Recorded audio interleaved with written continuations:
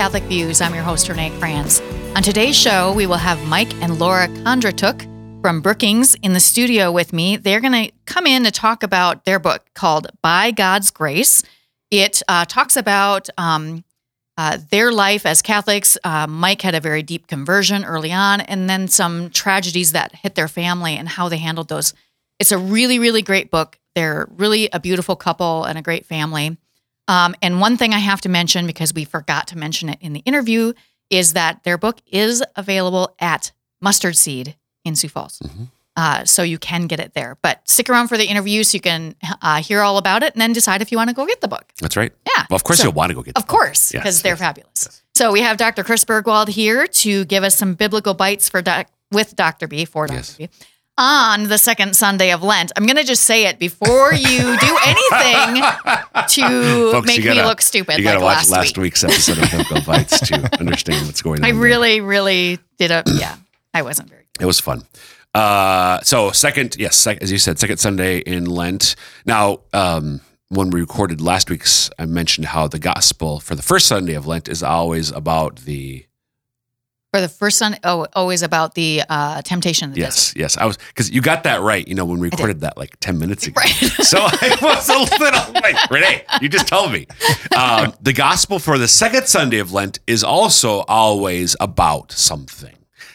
This one, do you have any idea? And Bill is no good because he has not prepped. Right. I haven't done that yet. I had not. Let's see. What would it be?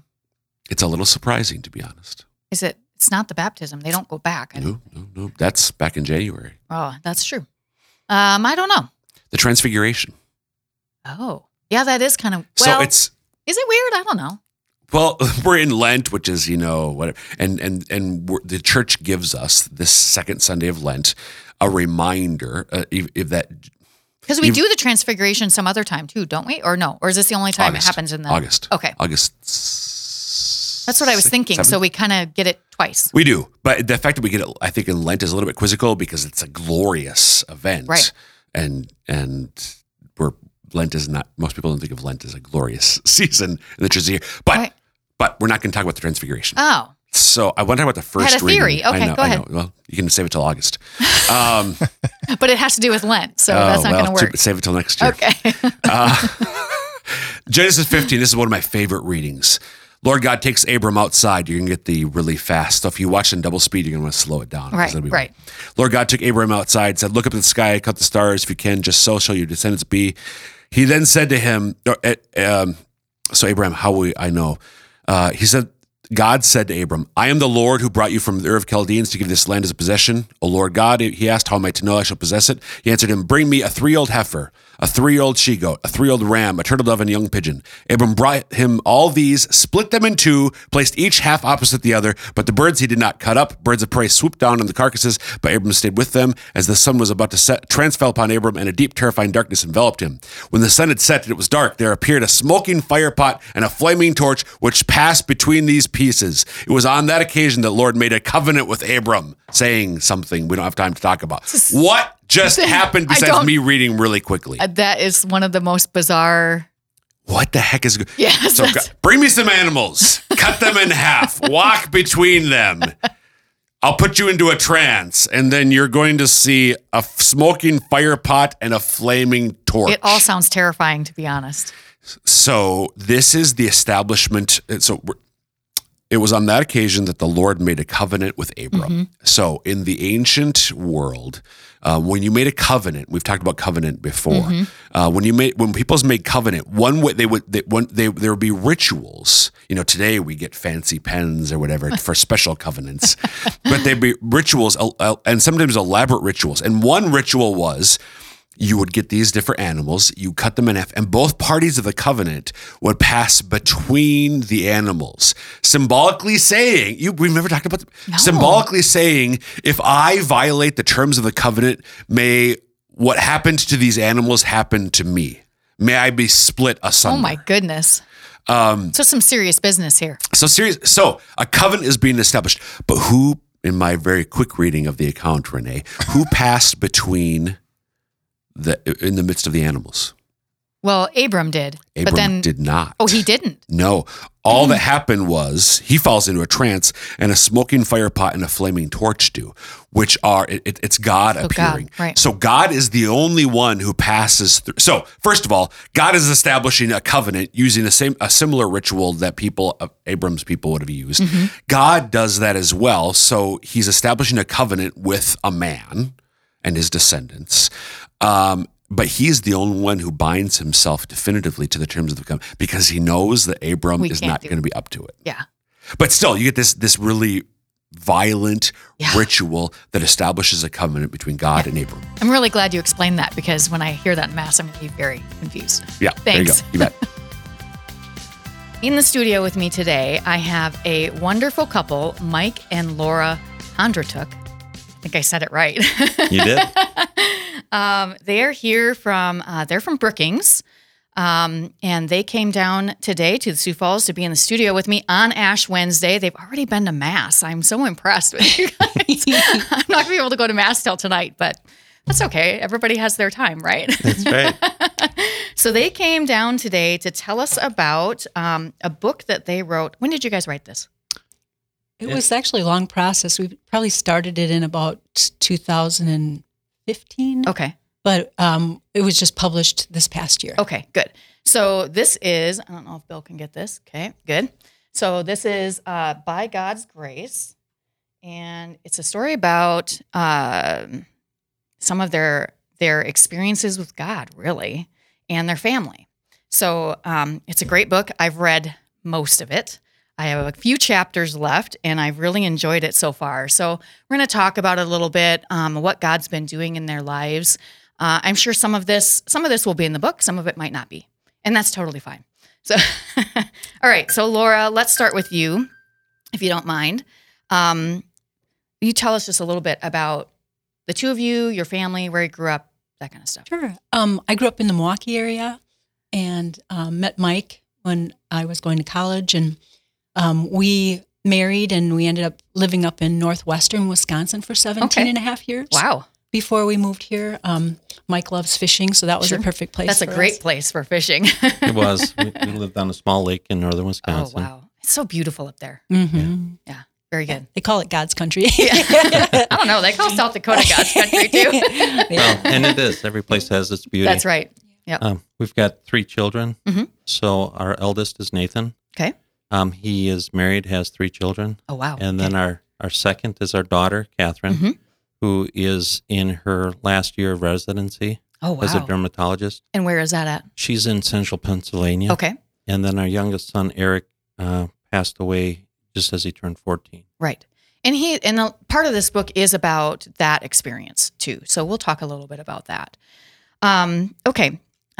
So, Laura, can you just tell us a little bit to start with about what is the book about in Sure. general? You bet. The book is about how God worked in our lives to help Mike have conversion, to come closer to the Lord.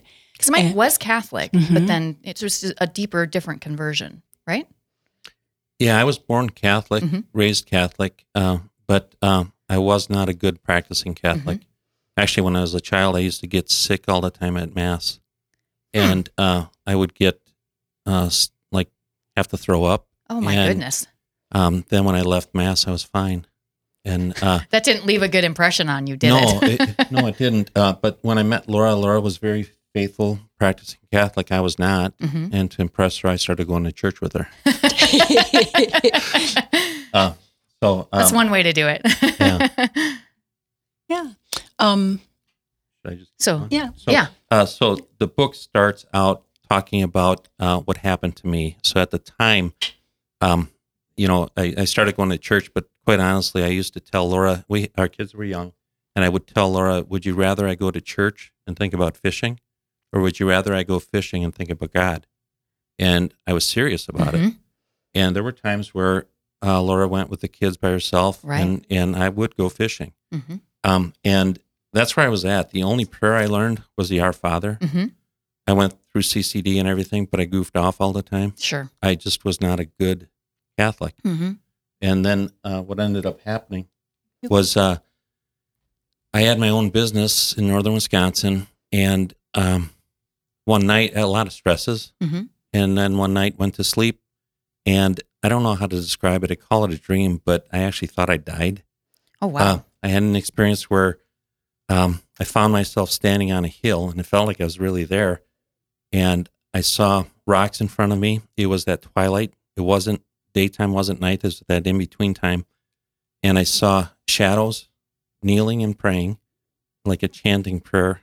And I know now it was the rosary. I didn't know that. Sure, right. Because I didn't know the rosary. Right. But anyway, I'm standing there wondering, I worked out all the time, and I'm like, I thought I died. And I'm like, what happened? Where am I at? Mm-hmm. And then all of a sudden I started looking around, and I was standing by a statue of Mary, and this euphoric feeling came on me, almost like an old radio where you have a volume button. Oh, sure. Yeah. Where there was nothing, and all of a sudden I see the statue, it starts turning up, and then it just kept becoming more and more euphoric as I looked up eventually to her face. Mm-hmm. And when I looked at her face, the statue came alive. And all it did was smile, look towards me and smile. And I flashed back to my bed, and I was shaking, and I was just freaked out. I did not know what happened. And I call it a dream, but it felt so real, like I was there. And it scared me. Right. And I woke Laura up, and I was probably talking 100 miles an hour and explained to her what had happened. Right. And I kept saying, what does this mean? What does this mean? Because it really scared me. And she just, all she kept saying was, Mike, I don't know. You have to pray about it. Right. But where I was at that time was, I remember looking at her and very coldly saying, pray about it. What's that going to do for me? I was just thinking that, yeah, because we had talked about your story a little bit, and I know that you weren't really in a place necessarily where praying about it was going to be your first thought. Yeah. Right. So that was tough. And actually, after that, we didn't talk about it again. But in my head, it scared me so for a couple of weeks. It was just in my head. It really scared me. Mm-hmm. And then I let it go, and I had another one. And it, maybe I shouldn't be going through all of it. Well, and so go ahead. I mean, go ahead and continue. I'll try to but shorten it. do So a little short, the because I don't want to give everything away from the beginning of the book. Yeah, and this is like chapter 1, maybe. Right. No, and so eventually I had a second dream where I saw Jesus, and I saw what I was like. And when I popped back out of that one, I remember pacing around the room, and woke Laura up, of course. And I'm like, I think I'm going crazy. I don't understand what's happening. And as time went, all of a sudden, as I'm pacing around the bedroom talking about this, all of a sudden a word popped in my head, and the word was Medjugorje. Mm-hmm. And I had no idea what the word meant. Right. And I remember looking at Laura and just, Laura, what does the word Medjugorje mean? And she just looked at me and said, I don't know. I've never heard of it. Mm-hmm. And I said, well, I've never heard of it, but it just popped in my head. Right. It's got to be religious. You go to church all the time, find out what the word means. And come on, Laura. So, Snap to. So long story short, I eventually ended up going to this place reluctantly because I didn't believe any of the things that people were telling me. But I went because I wanted to know about these dreams. Right. And I saw what I dreamt there. Right. And had a big conversion. Right. And so the first part of the book really is about your conversion story and really how that kind of affected your whole family. Right. Yeah. So why did you guys write the book? Because that's really, there's much more to this than just that conversion story. Right. So why did you write it? Well, when Mike came back from that experience, he was a changed man. He was completely different. And he wanted to be able to share his testimony with people. Right. And so he did that. So whenever an opportunity arose, he would share what happened to him. And whenever he would share that, people would say, you need to write a book. They'd be like, wow, you need to share that. And so that was that part. But then when we lost Eric, and like we share in the book, all the really incredible miracles that God gave us to help us heal from that loss and let us know that our son is in heaven, that added to Mike's conversion story. I think the Holy Spirit just really spoke to my heart and said, you need to write this. Right. And at the time, I was very much journaling as a healing tool for myself. Just get it out, get it on paper. And so I just was writing all the time during that time. And so when it was like, okay, we're gonna share this, and I started writing it out, I could refer back to the journal and actually get the exact Right. date Yes. when that thing happened, Yeah. because I wrote about it when it happened, and I could glean from that the emotion of the moment because I wrote it down when it happened. Yep. And so that started writing it out. But when I started writing it, I was writing Mike's part from having heard him share his story. Right. And I was like, Mike, you need to go through this and you need to write your part because it needs to come from you. Yeah. I And think so that's a big part of the book is to hear the two sides of how you were both experiencing it. I think was really important. So there's an obvious turning point in the book when your son Eric commits suicide. But there's all of these things that happened prior to that, your conversion, all of those things that had to help you deal with now this terrible tragedy in your family. Is that correct? Yeah. Absolutely. Yeah.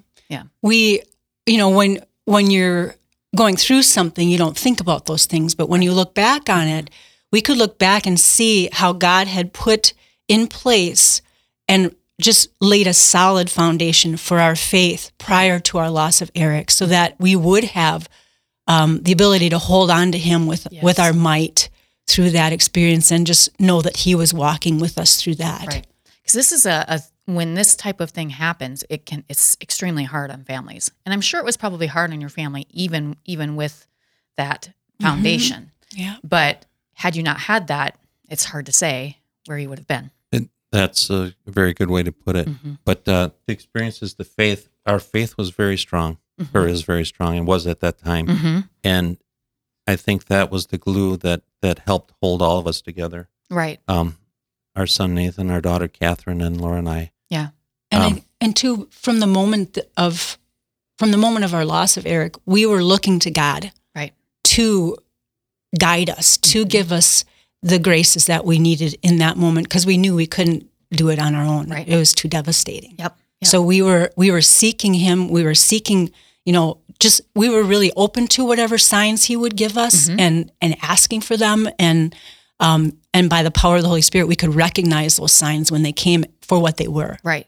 And even with the kind of foundation you had, as humans, it's really easy for us to say, okay, God, I'm really mad at you, so I'm not going to look for these signs, and I'm going to, so even with that foundation, we can still go off on a direction that's really bad for us. So I'm glad you guys chose to stick with God and try to understand, or at least let him help you.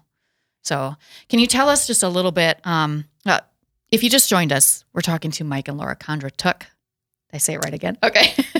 And their book, By God's Grace. Can you tell us just a little bit about Eric? Would you mind? A little bit about Eric and just a little bit about what happened.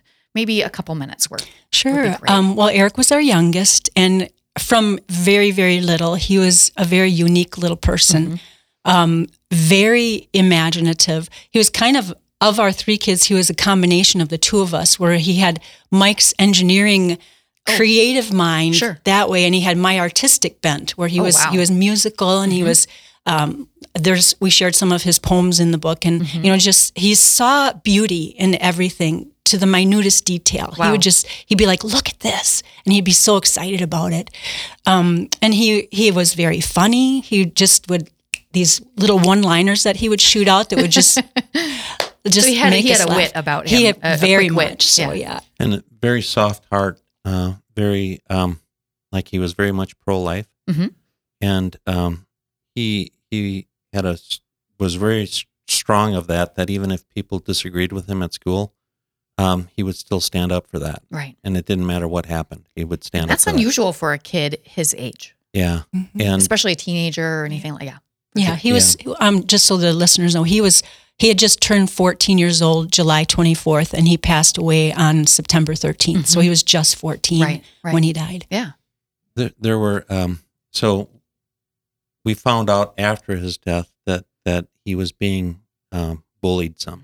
Now Eric was a very big, so I'm 6'3", and he was almost as tall as me when he was 14. Wow.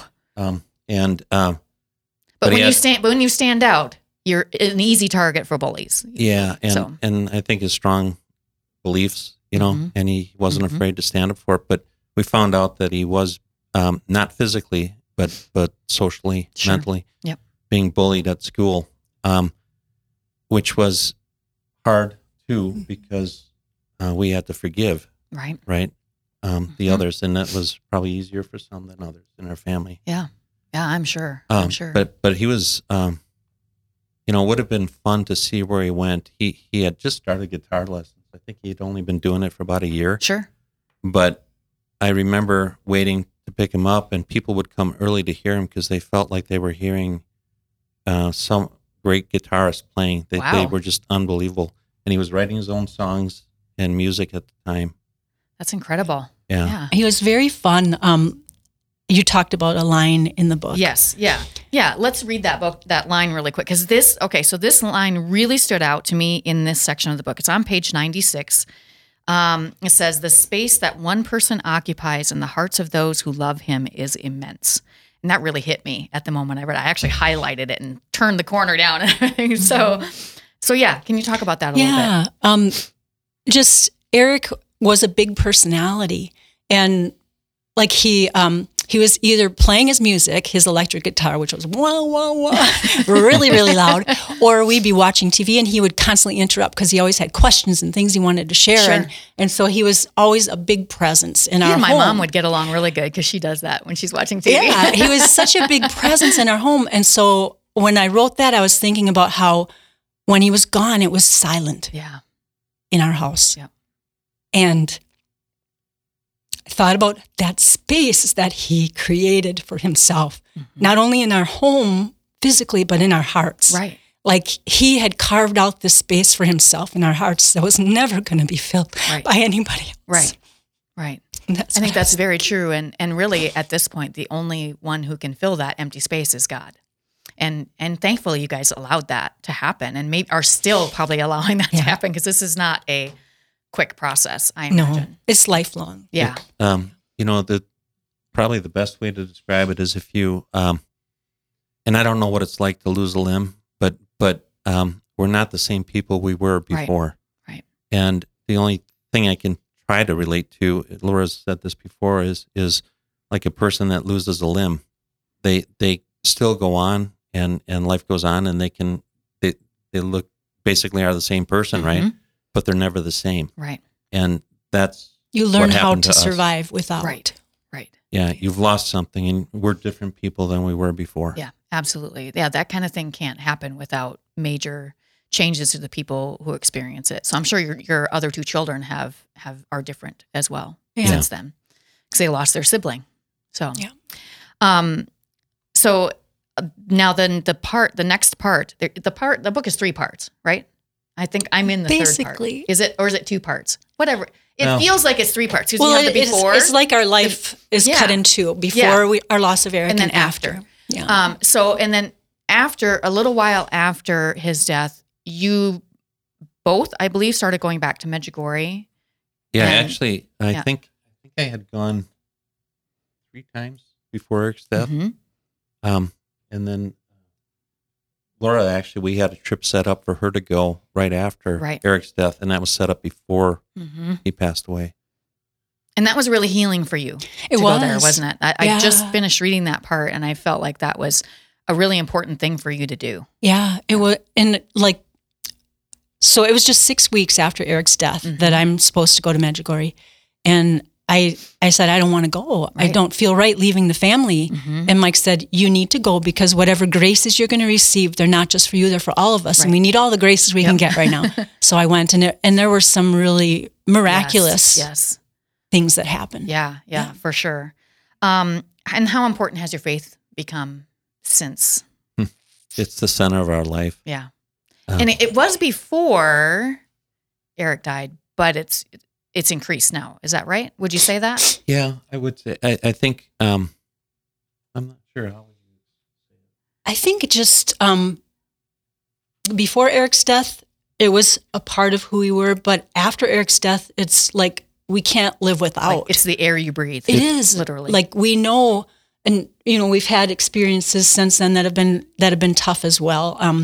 I just had a bout with cancer in the last year, Right. That's right. and so when these things come, we know we can handle them because God is in it with us. Yeah. And we're not walking this journey alone. He's walking every step of the way with us, and he will give us the graces that we need in the moment that we need them. And we just have to stay strongly attached to him, holding on. For sure. It's where we turn whenever anything happens. And so Laura initially was diagnosed with pancreatic cancer. And it was growing quickly. Right. So things did not look good at all. And I can tell you, I mean, there's no one to get mad at. It's life. Right. But, I mean, every waking moment, I just prayed. I don't know how many rosaries I said. I don't know how many chaplets. But it's still the center. It's everything we turn to. And we don't start our day. We get up early in the morning. By 4:45, we're praying our first rosary of the day together. Wow. And we always start our day with that. Yeah. You guys are really inspirational. I'm glad you wrote the book, because there are a lot of people who go through that particular thing, a suicide of a child, or similar things that really need some sort of, hey, this can be done, even though it's really, really hard. So I'm really glad you guys wrote the book. We're just about out of time. So that went so fast. 20 minutes just goes so fast sometimes. So I want to make sure that people know how they can get your book. So Mike, will you tell them what's the easiest way to do this? Yeah, the easiest way is to Google, and you need to use our last name. So I'm going to spell it slowly here. Yeah. So our last name is Kondratuk, Kondratuk. And then follow that with By God's Grace. So if you Google Kondratuk By God's Grace, there's going to be several sites that'll show up. CatholicShop.com, Medjugorje.us, and Medjugorje is Medjugorje. It's available on Amazon. There's a Kindle version available, and you'll see all that when you Google Kondratuk By God's Grace. Right. If you can buy it on a place like Catholic Shop, I think that's a great place to do it. If you've never been to that website, it's a good website. They have all kinds of cool stuff. Yeah, they do. Yeah. All right, good. Thank you guys so much for coming in. And I wish we had more time, but you know what? I don't want to give away everything in the book. So there's a lot of good stuff in there, a lot of very inspirational stuff. A lot of miracles have happened to you guys. So I hope that people will pick it up and take a look at it. I think it'd be really, really helpful for a lot of people. Thank you for having us. Yeah, you bet. Thank you. All right. If you haven't found us already on social media, you can find us at Facebook, Twitter, Instagram, and at YouTube at SF Diocese. You can also find us anytime at sfcatholic.org. That is it for us today. Hope you'll join us again next week for more Catholic News.